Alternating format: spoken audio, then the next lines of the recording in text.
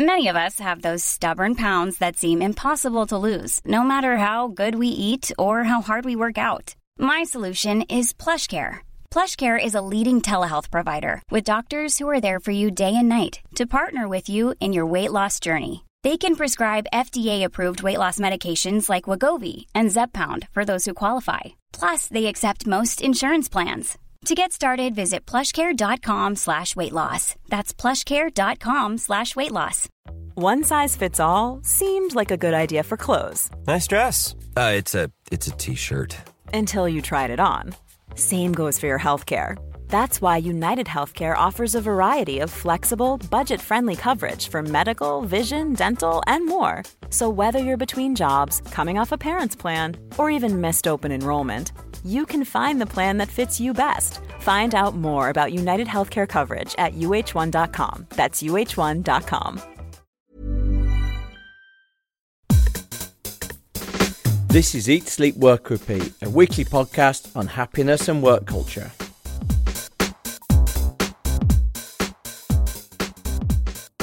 Hello everyone, this is Bruce Daisley. This is Eat, Sleep, Work, Repeat. It's basically a podcast about improving work, making better work cultures. I've been wondering over the last few weeks what people's expectations of a podcast about that are, because over the next few episodes we're going to be delving into science, and when we've logged up some science, data and evidence, I'll be looking at ways to improve your work and your company, what you can do to make your day-to-day job better.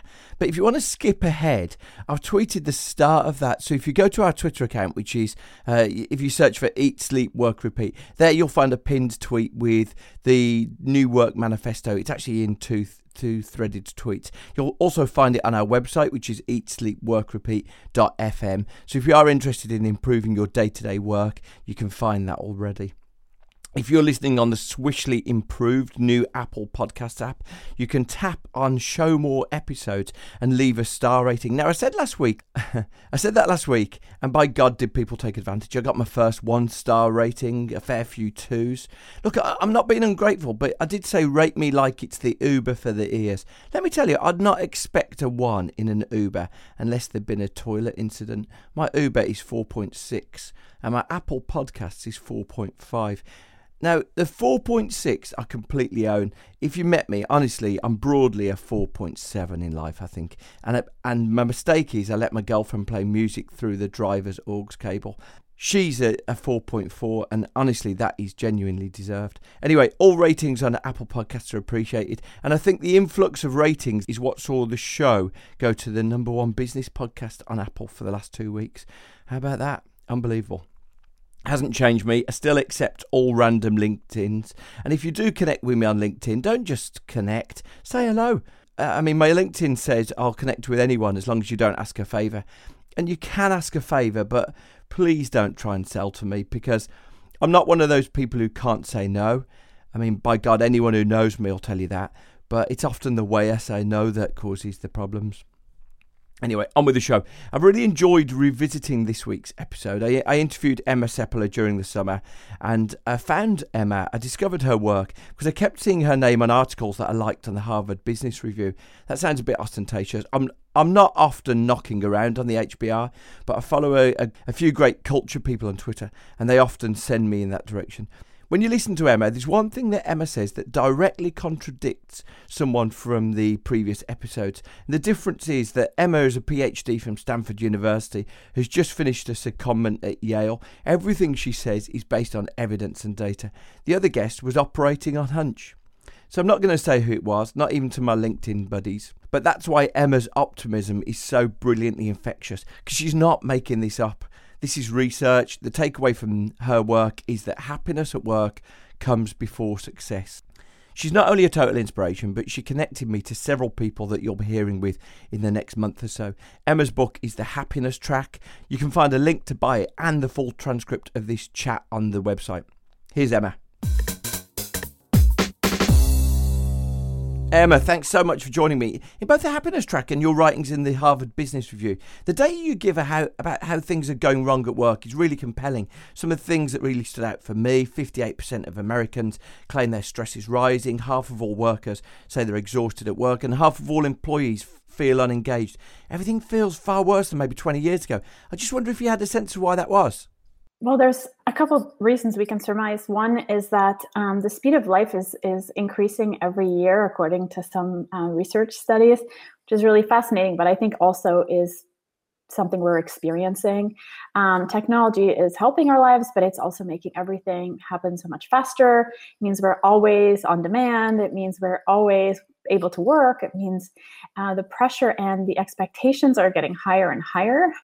And so as a consequence, we sometimes fail to unplug or know how to unplug or feel we don't have permission to unplug. There's a permeability between work and life where work flows into your personal life, and there's a sense of overwhelm. There's no doubt about it. That's certainly one of the reasons. I really love the story that you gave about your internship in the French newspaper, and you described the scene where upstairs everyone was sort of in these, I think I'll get this right, in these sort of, there were these grumpy office workers frowning into computers. Downstairs were happy print workers, sort of happily sort of getting along and enjoying work. And I was interested in that because one of the other things you say is that happiness comes before success, not after it. I wonder if you could give us a sense of why you think that's the case. Well, we have a misconception that in order to be successful, we need to sacrifice or compromise our happiness. That's sort of something that's in our general consciousness. And so you see people burning themselves into the ground with this idea of, I'll retire when I'm X. But there's a sense of right now I've got to pay the price. And I think that's one of the reasons we're seeing such high stress and burnout levels as well.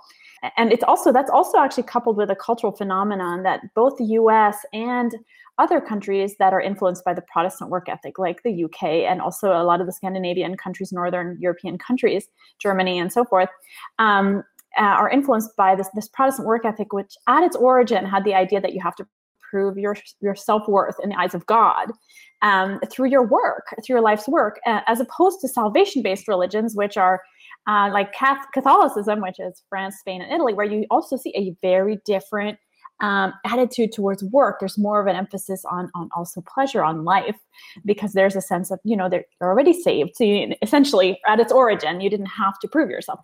Now, the Protestant work ethic obviously led to a lot of industriousness, but we also have gotten to the point where we don't know how to stop, and we're seeing people really, really burning out. So when I was working in this newspaper, which was actually an American international newspaper in Paris, upstairs were the American editors working really hard, stressed, sweating over their computers, very silent, quiet. It was just sort of an atmosphere, tense atmosphere.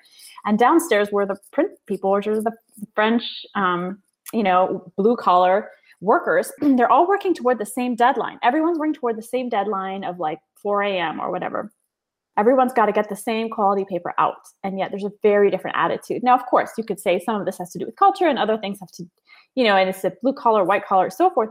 But there's also something fundamentally different. And then we know from research that if you are happier, if you've taken care of yourself, if you're joyful, you're actually going to be more productive, more focused, more charismatic. You're going to be more effective and much more creative and innovative. We know that from research. And so I wrote the Happiness Track with this idea that, just to show the data, look at how we're living and look at how we should live in order to perform at our best. So actually taking care of ourselves and our well-being is essential to performing at our best. So the two don't have to be, one or the other. It should and could and should be both. One thing you say is you talk about how we celebrate the culture of overwork, how we celebrate the culture of stress, and actually I was thinking about that. Even the way we greet each other, people say sort of, how are you? The answer busy. And we sort of revel in that busyness, don't we?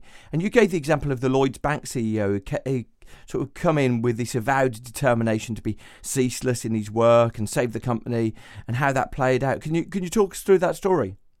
Well, yes, absolutely. And he's very known, superstar in the field of banking. And in fact, he's done great things for Lloyds Bank.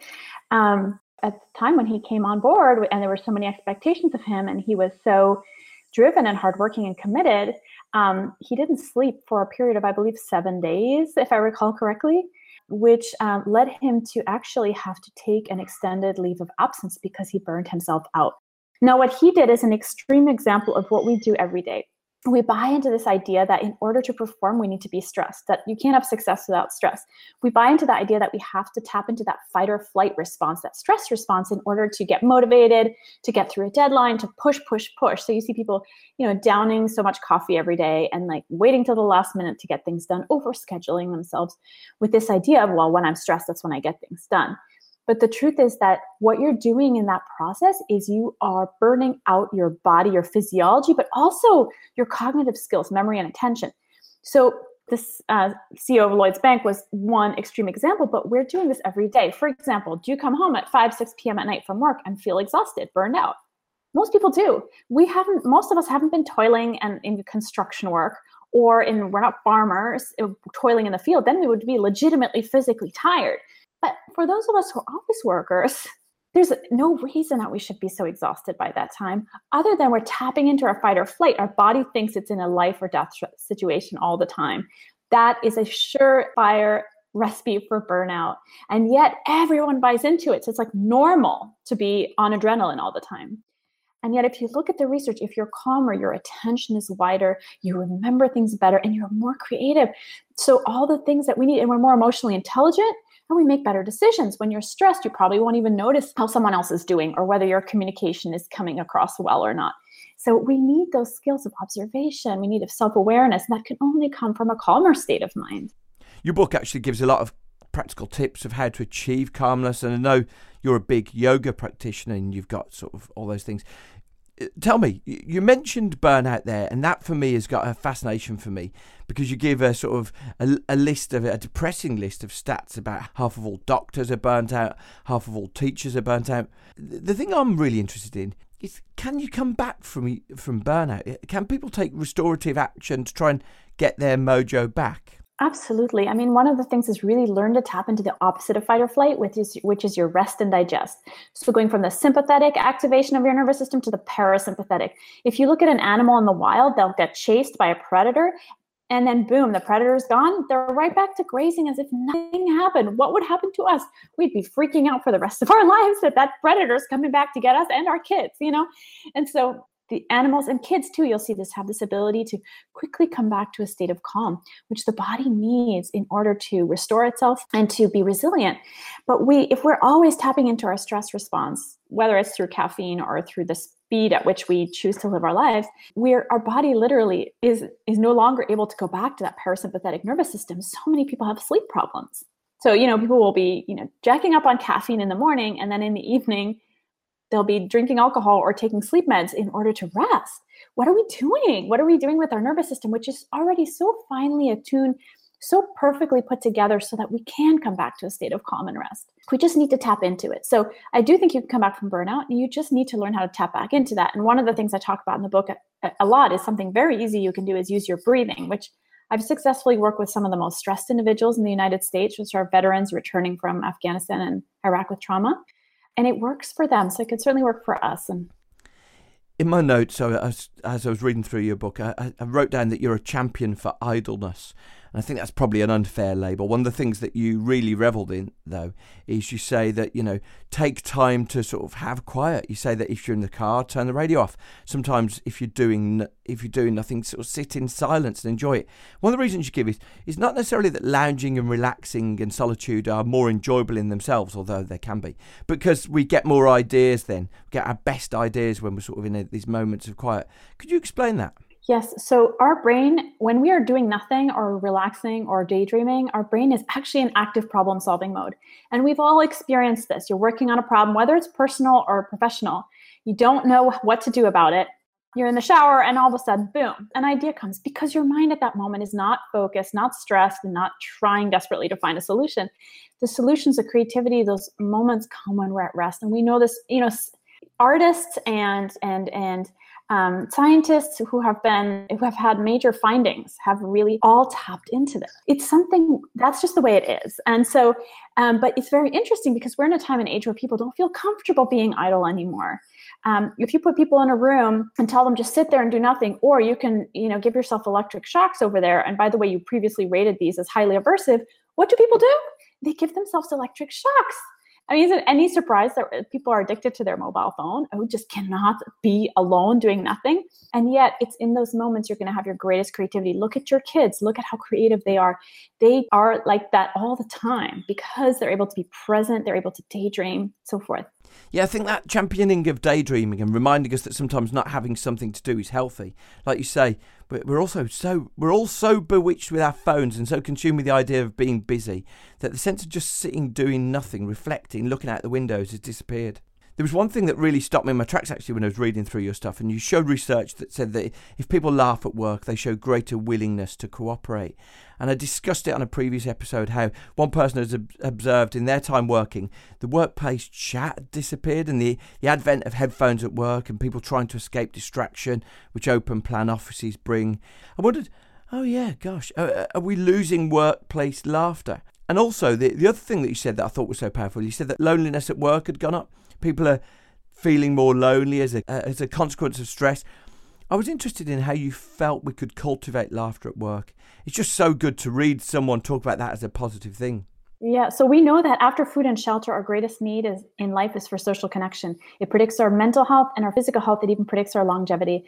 We're mammals. We're meant to be together. We're meant to connect in positive ways. That is fundamentally nurturing to us. And yet, in this time and age of high stress, stress we know also can make us very self-focused, focused on ourselves, so we're less able to connect. And if everyone is, stressed and in their own bubble, nobody's connecting, there is, of course, loneliness. And we're not being nurtured by that sense of belonging. That's very much a need that we have. Laughter, humor is a great way to create that. Any way that you can connect. Another way is empathy and altruism, compassion, kindness. Look at the people you're working with. How are they doing? Ask about their kids. If they come in looking stressed, rather than just jumping in right into work, just saying, are you okay? What's wrong? What's going on? Let me know. Supporting people, that also has been shown to be tremendously beneficial, not just for the workplace culture, but for both people involved benefit. It's a way of connecting. There are many ways of forming human bonds, but laughter is certainly one. And the other is compassion, empathy, really asking someone how they are rather than just acting with them as we sometimes do. Workplace is a place of transaction, but it isn't. It's a place of interaction first and foremost. And so it might need, with technology getting in the way, it might need more effort to go out of your way to create those bonds, those relationships. But everyone will benefit. Talk me through what you would do then. So if you've got someone who's running a workplace, some of the things that I've been most inspired by are the sort of simple heuristic changes. Tony Schwartz talks about take back your lunch, really simple things about personal renewal and freshness that anyone can do. And so I'm wondering on those things like empathy and connecting with other individuals, are there simple hacks that people could do? Are there simple actions that any of us could do? Or are there things that organizations could espouse? Well, for one, I really think leadership has to set the tone. For example, there's one company in the Bay Area where there's just one of the policies is if anybody in the company has some severe news, a death in the family or some illness that's severe, the CEO gets informed within 15 minutes. He calls that person on their cell phone. This is a major company with hundreds and hundreds of people. And this is just a policy. That's a policy of empathy right there. And it's setting the tone for everybody else, for all the other managers and so forth.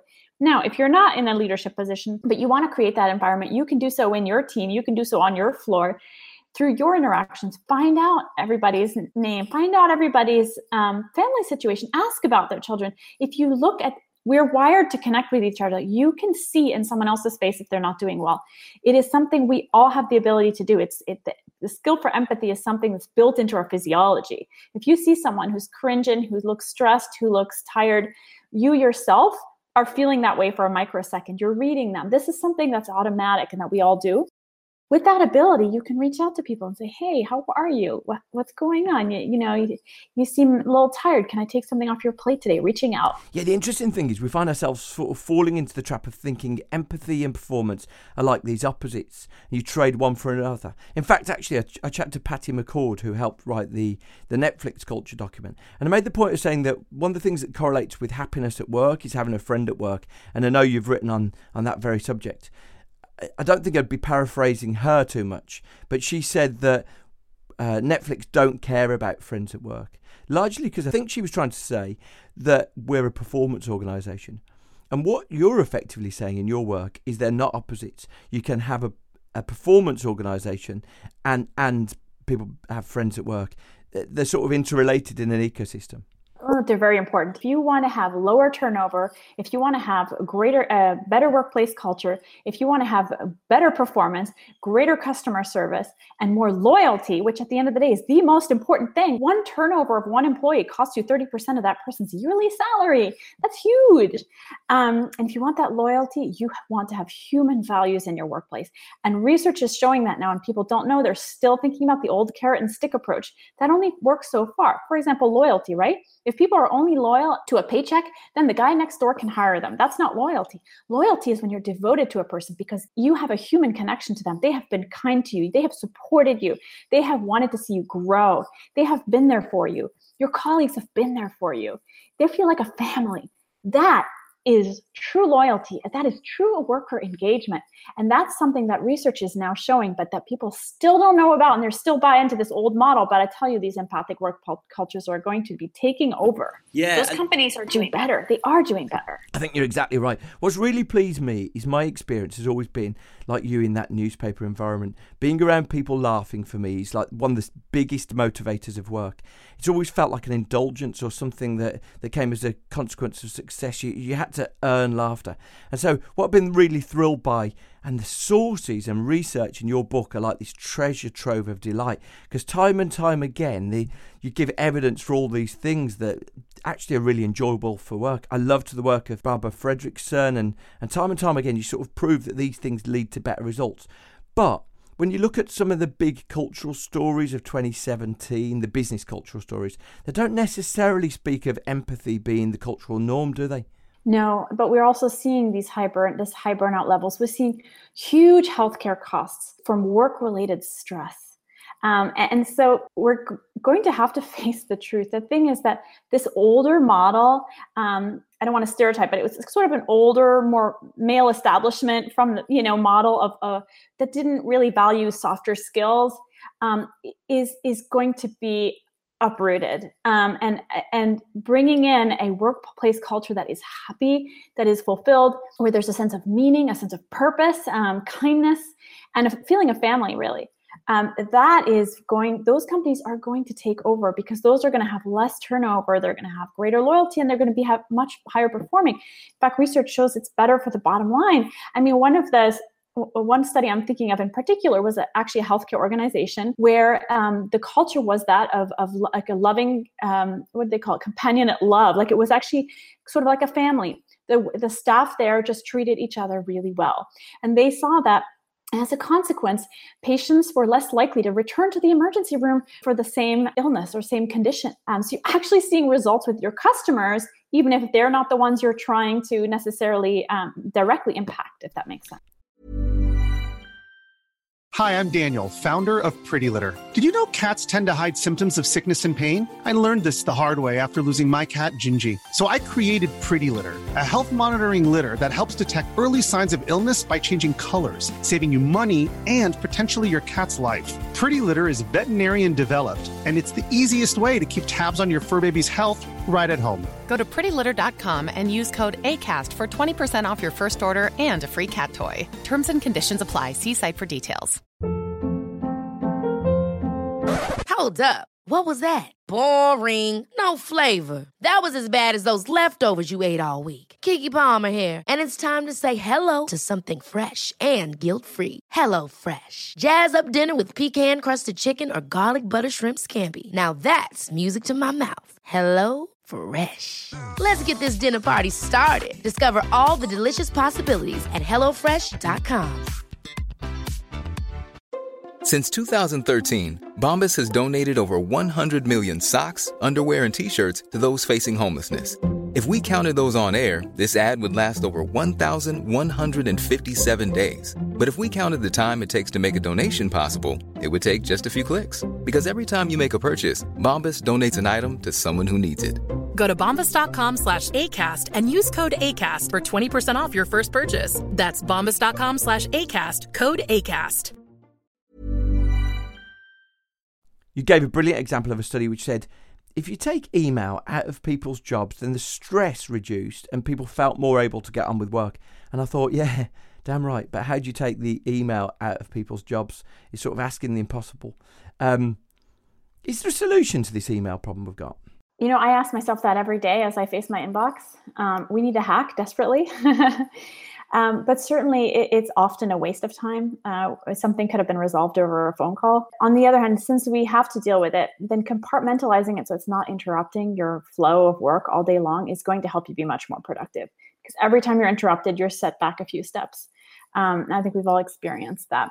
But certainly I'm praying for a hack, honestly. Fortunately, all the things you hear about these productivity tools, they're actually things like Slack. They're actually more interruptive and they're more real time. And I get it, Slack's rapid and discursive, but they take advantage and they reward immediacy rather than reflection, don't they? This is also true. Exactly. And you're probably better able to come up with a solution if you're given some time to think. Than immediately put on the spot. Absolutely. I chatted to Jason Fried, who runs a business called Basecamp, and he's written a couple of books about changing work culture. And one of the things he says is he gives this statement, which I guess Cal Newport sort of reflects, saying 40 hours is enough. If you focus your attention in the right places and you focus on 40 hours of work, 40 hours is more than enough to do your job. But we celebrate people who work hard. We celebrate people who work weekends. Work cultures often become polluted with weekend emails. So it's so rare to get someone to actually say 40 hours is enough. No, it definitely is. And research shows that when you really unplug from work, when you're not working, you come back more engaged. And we're looking at these really low levels of engagement in workers. So tell them to take time off. Tell them to be off email in the evening, off email at night, off email on the weekends. Let them unplug. They're going to come back more engaged and more creative, more innovative. That's what we want. The number one trait that CEOs want in their incoming workforce is creativity. What are we doing to people's creativity? We're facing a creativity crisis. We're seeing that in the research. People's creativity scores are dropping. So let's stop interrupting and stressing people out. That's all I had to ask. I'm so immensely grateful. I loved your work. I sat on a flight reading the book and then all the footnotes. And I've literally gone to Barbara Fredrickson's studies. I've read all of that. First, your work was so brilliant for directing me there, but it's also delightful because it's back to you in that newspaper environment. You just want this to be a true version of what work is. You want happy people to be more productive. And the unfortunate thing is we've been taught along the way that no. Earnestness, seriousness, a dogged 70-hour week, that's what success is. It's sort of depressing, but it's so delightful when your work is so well evidenced that that's not the case. Success at work isn't wearing a frown. No, it's so true. And if you think about it, like a happier workplace means a happier family. These people go home to their families. In what condition do they face their kids, And it's just, it can permeate throughout society if this message is heard. That's it. I've always thought if you're happy at work, the rest of your life is happy. So I'm so glad that you've sort of taken this effort to prove it. And give research to make that case. Thank you so much. Thank you for Emma. I'm totally in awe of the science that Emma's put behind the art of improving happiness. Full stop, but mainly at work. Next week is one of my favourite interviews I've ever done. It's with Professor Dan Cable at London Business School, and he's the author of a forthcoming book that's honestly blown me away. See you next time.